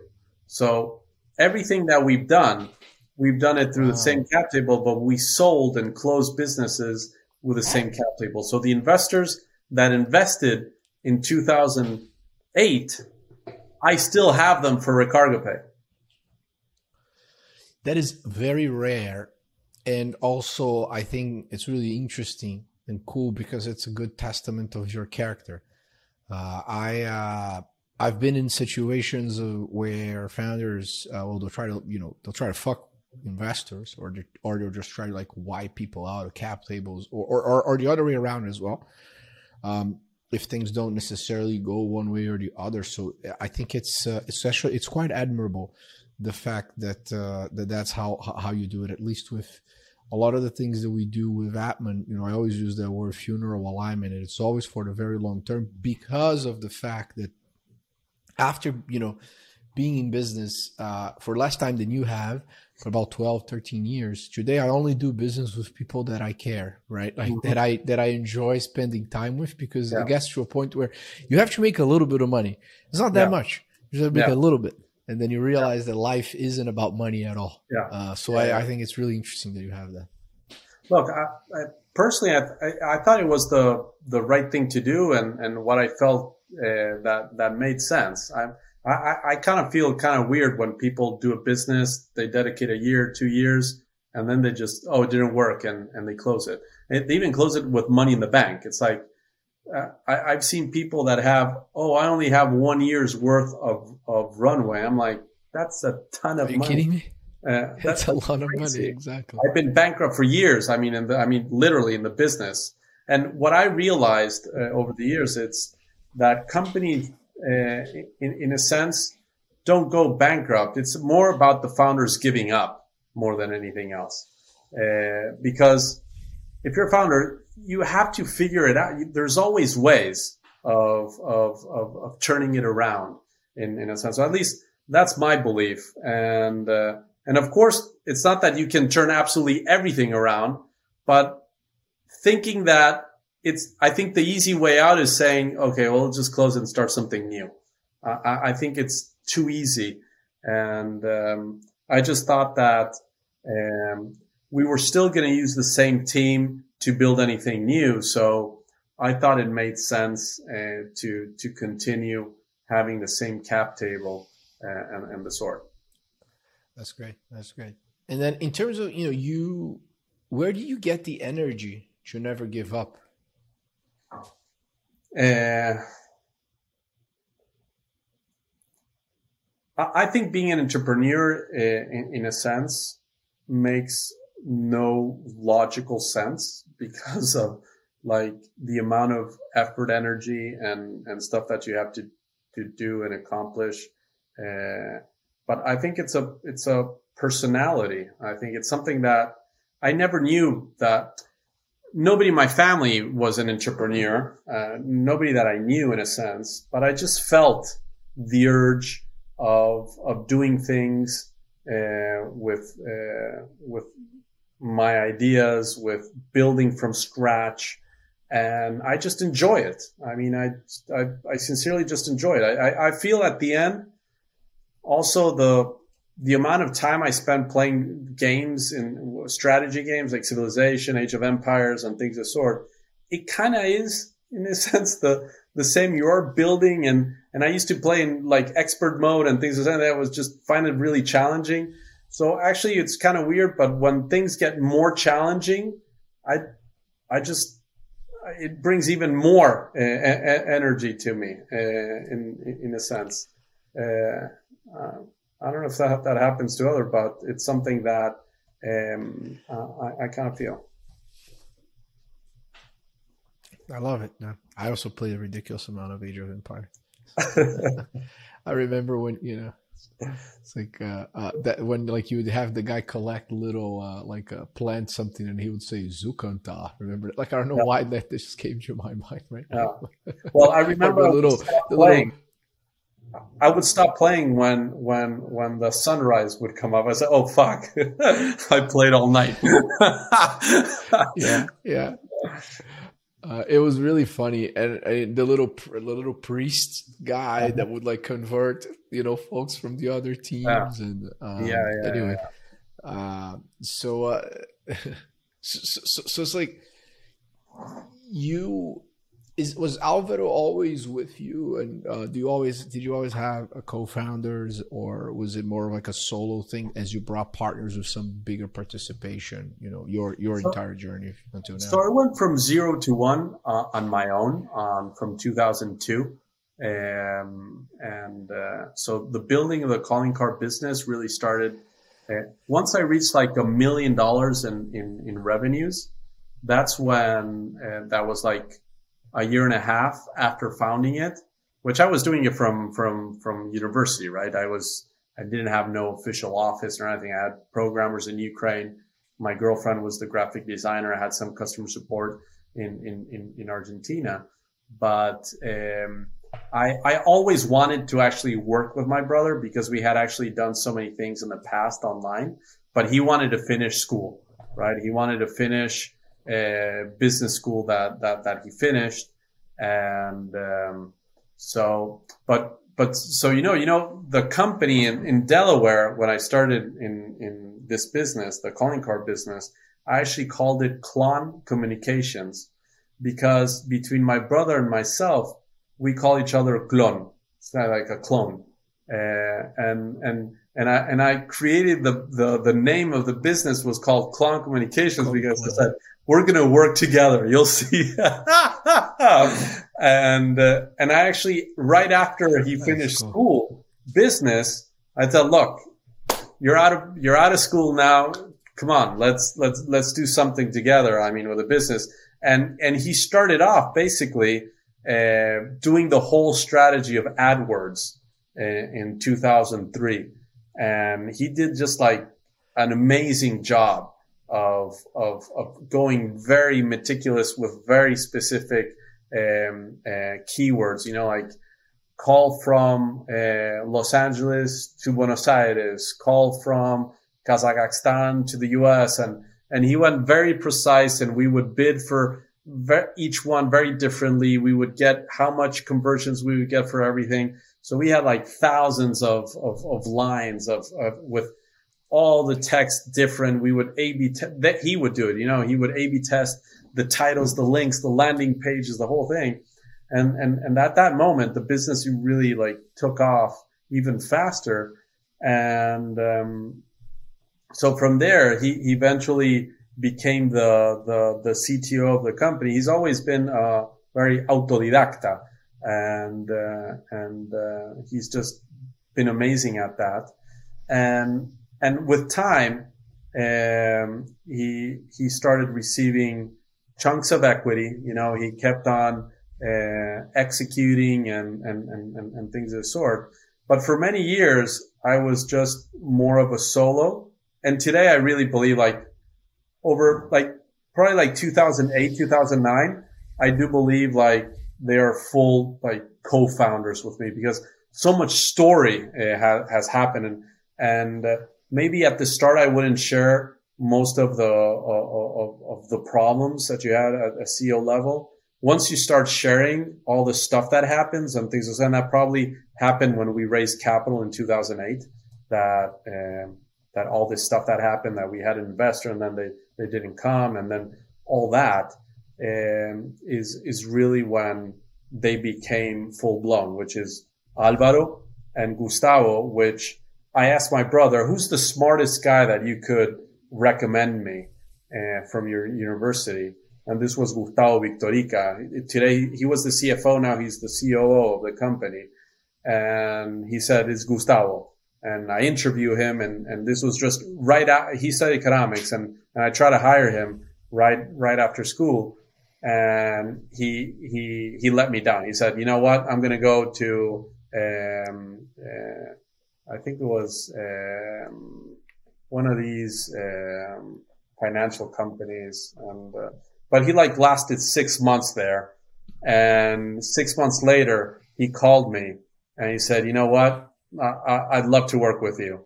And he actually had done a semester in Wharton, and he didn't know this before, but, when he went to Wharton, I had actually launched the business in 2002. And I told him, hey, why don't you test out and buy a calling card in Tarjetas Telefónicas? And he was the actually first customer of that business ever, the organic customer. When he came into the company months later, or more than a year later, then he realized, wait, I'm ID number 3, because I was ID number 1 and my programmer was, I was ID number 2. My programmer was ID number 1, and Gustavo was ID number 3 as user ID. And even today, since that database has kind of the basis of Recargo Pay actually started with most of the code from Tarjetas Telefónicas. If you actually see the user ID of Rodrigo Tejero on Recargo Pay is number 2. It's fun. That's great. This is the whole ethos of the podcast is to really tell the story of some magical people with, that whole Joseph Campbell hero's journey. And I think yours fits that whole ethos so perfect, which, now, as we're talking about the Act 3, the return, basically, right? And then I'd say that probably, when is it that things started working out with Recargo? For those that don't know, they're listening for the first time. Maybe you want to talk a little bit more about what is Recargo Pay and its scale, right? You said, over 250 employees, how much money you've raised. And I know that it wasn't easy. We had that whole conversation as well about Miami. We'll get there. Tons of stuff. Yeah. So Recargo Pay today is we're doing over $1 billion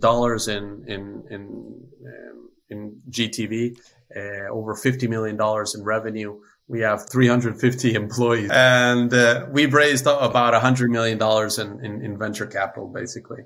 And we share that we're EBITDA break even, which is kind of weird for fintech nowadays, but it's a business that started basically by solving one very specific use case, which was allowing people to pay their mobile top-ups in a website in 2010.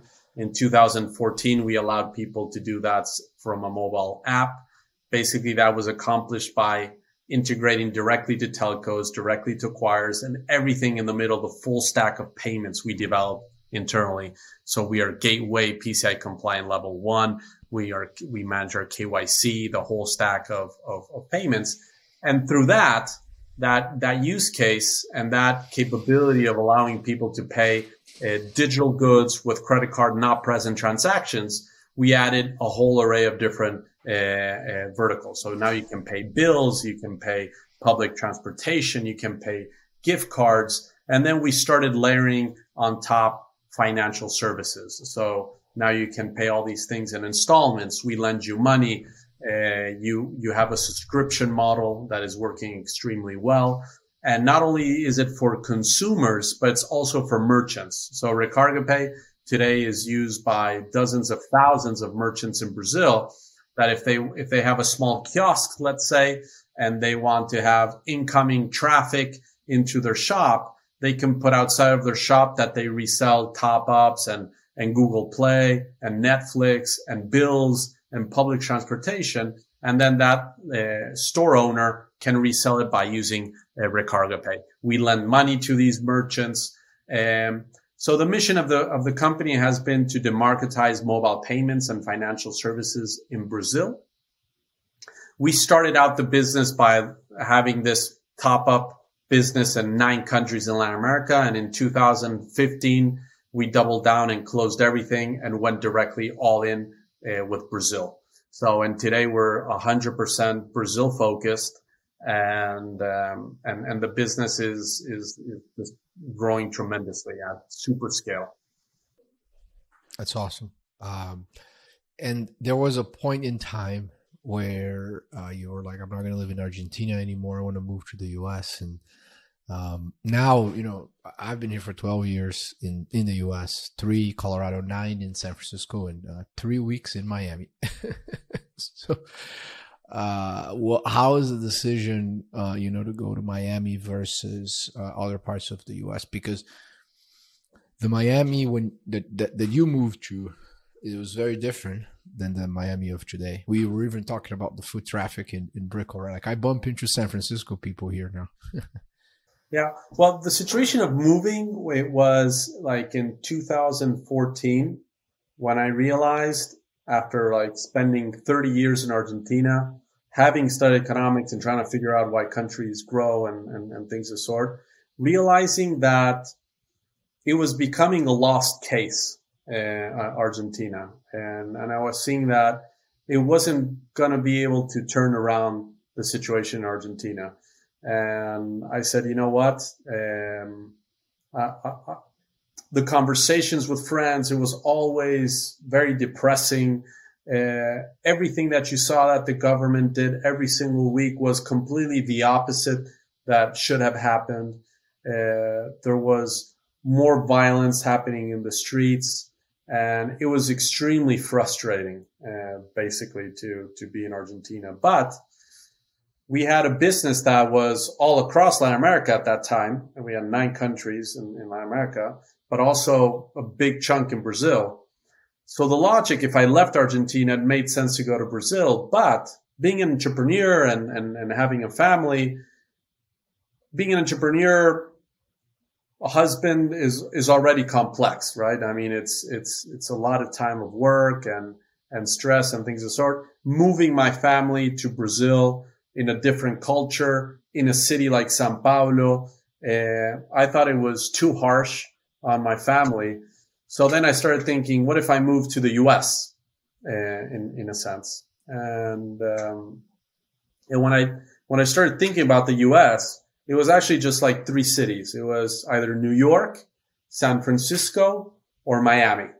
And I actually really started looking into the pros and cons of each city. And I realized, well, first, New York and San Francisco, crazy expensive. Then San Francisco, super far away from everything. Like if I wanted to work with Argentina and Brazil, time zone was an issue. The airport in San Francisco is not great. And I think the airport is great. The issue is that you don't have direct flights everywhere. I actually think SFO is better than Miami. The Miami airport. And Miami airport takes you everywhere. But it's just, at least for me, I don't know. The Wi-Fi in SFO is awesome, and the terminals, they all look like co-working spaces. So it's literally, you get there, it's just a bunch of people getting shit done. Miami, I mean, in the amount of fist fights that I've seen sometimes at the Miami airport. Then the other thing that I saw in San Francisco also is that it was a very early bird society. I mean, and I'm more of a night owl. and at the same Gotcha. time, I also saw a very boring society. Like there wasn't anything to do at night, honestly. Oh yeah, that is yeah. You know, it's all about hiking, and cycling, and then the parties that are allegedly cool in San Francisco. I can say that as having lived there for 9 years. For me, they're just super fucking weird. I mean, I honestly like this is a whole thing. You know, I never understood why these people love Burning Man so much. I don't know if you. I mean, and I look like I even got to a point where I had tickets to go to Burning Man, and then I sold them for a I profit, and wanted then to went go. with. I But never went. I never went. It's something I just, that I have, something I wanted to test out. But the issue was, the other issue was that probably if again thinking like these different cities, if I didn't have a girlfriend, I wouldn't go to San Francisco. I mean, and probably if I didn't have a girlfriend, I would probably go to New York, or Miami. If I had a girlfriend, I would probably go to, I wouldn't mind and go to San Francisco. But if I had kids, going to San Francisco with kids, like, or New York, because like 6 months in the year, it'd be super cold. And to live well in any of these cities, you got to be filthy rich. So the combination came down to, okay, I'm married, I have my kids. What's the soft landing that I could do? Time zone, airport, weather. You know, my wife didn't like cold much. So, I mean, Miami kind of fit the bill. I also realized that a ton of friends and people come by Miami just insane. And also saw insane. that I have insane. hosted 4 people in 3 weeks. I didn't have my furniture here, and I already had an airbag in the den of the apartment. That is great because in 9 years in San Francisco, maybe I hosted 4 friends. Here in 3 weeks, I've hosted 4 friends. Yeah, look, it's a city that's very connected with Latin America. It has really good access, and it's the place I found here in Key Biscayne is also fantastic. And my kids go in their bikes to school. Everything is close by. I kite surf. I can kite from the beach. I live basically on the beach. I can do sports. Just I finish work and I go directly and I do an hour of sports every day of something, either my bike or soccer or kite or walk or tennis. And it's just been something that has allowed me, in a sense, being here, of just thinking that I could actually pursue this life of as an entrepreneur for many, many years, you know, and because it comes down to a point where how can you balance the life, in a sense, right? I think that once you're an entrepreneur, you realize that balancing is impossible, but you should never try to stop and balance it. You should always try to do it, right? Because sometimes you get too obsessive with things, and you got to figure out how to manage stress, anxiety, challenging moments. And with time, I've just learned to do a whole bunch of stuff, right? So I started meditating. I do yoga every week. I do sports every single day. Dude, we got to do a yoga class together that I've been doing. Yeah. And if Brickell Keys is not that far away from you, but I met in my building this Brazilian teacher, amazing. It's the best yoga class I have ever done. But I'm happy to go to Key Biscayne and do yoga with you as well. I just yoga has been transformational for me. It's fantastic, and I actually did it when I was in LA in 2003. For the first time with my girlfriend back there, my wife today. And I actually stopped doing it once I left Los Angeles, and I started it again last year. And I had started meditating like 7-8 years ago, but yoga is even more complete in a sense, in the sense of the combination of, it's like a meditation. and it's great for your body for stretching, and I don't know, I just love it, and it makes a big difference for my day For to me day. as well. So there are days you wake up, you want to assassinate the world, and then it Yeah, puts you at ease, and you're yeah, like, no, be calm, yeah, like yeah, definitely. integrate, surrender. So Miami has been awesome in that front. But of course, 5 years ago when I came here, the problem with Miami was that I would tell people I'm in Miami, and there were just like two faces, or you're retired. They would say, oh, you're retired, or you're out to party every day. It's Yeah, like, send me a picture of your purple Lambo, bro. yeah, it's like there was no alternative, and it was just weird, in a sense. And like I shared before, I actually started the business remote, right? I was in Los Angeles. I had a team of Ukraine programmers in Ukraine, customer support in Argentina. So for me, like all the condiments for remote work have been in place for a long time now, and for me, it just I thought I could pull it off, but it clearly was an issue when raising capital.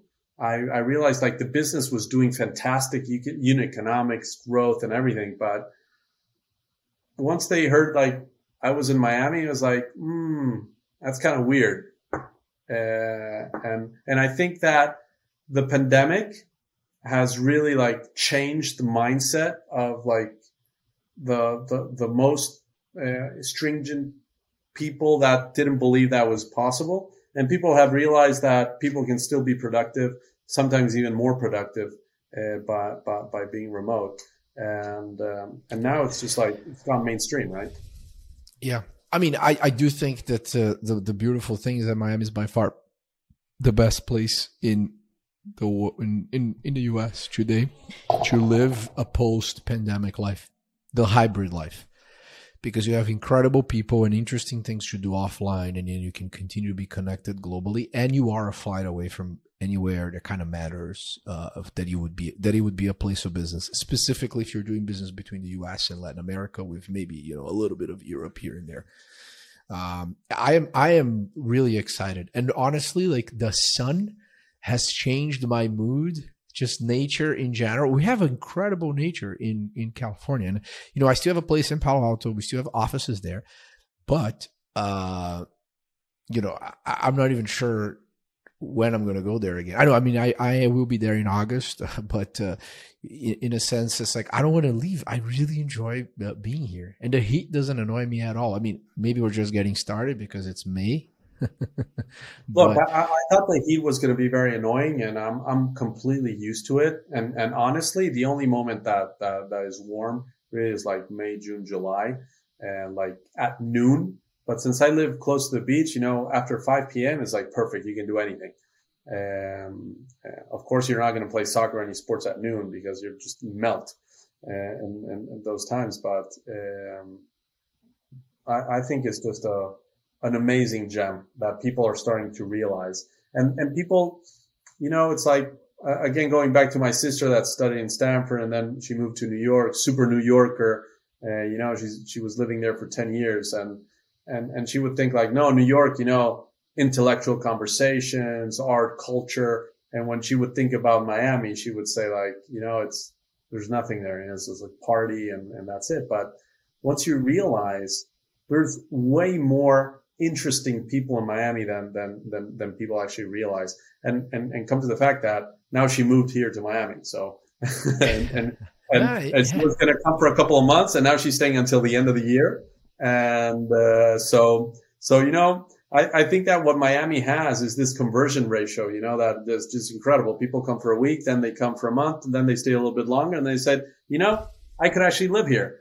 And that's what's the interesting thing about the Magic City today is that it has high conversion, high retention. Absolutely.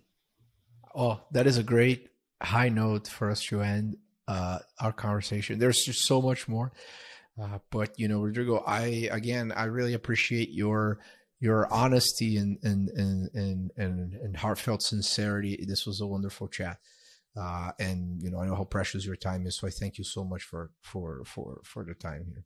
No, and thank you, Pedro, for inviting me. It was a pleasure to have this conversation with you, and hopefully the way I've learned, you guys have learned something from experience. I've just always enjoyed so much hearing from other entrepreneurs, and if I can help in seeing all the errors I have also committed and just keep on going, that makes all the difference, right? Thank you, man. Take care. Un abrazo. I hope you guys enjoyed this episode with Rodrigo. For those watching on YouTube, we are available on all major podcasting platforms. I now understand why all these producers and content creators continue to ask for people to subscribe and do a little thumbs up, because that does really help. So if you feel like we're adding value to your life in one way or the other, help us spread the word and talk a little bit more about what we are doing. There is also another channel called Inevitable Clips, where we just have episode highlights. It's really cool. You can even build your own playlists of a little, if you've missed a few episodes and you don't want to listen to the entire episodes all the fucking time. But anyway, want to stay in touch, hit me up on Twitter or any of the other platforms. I'm Pedro Sorin everywhere. And see you on the next episode. Thank you.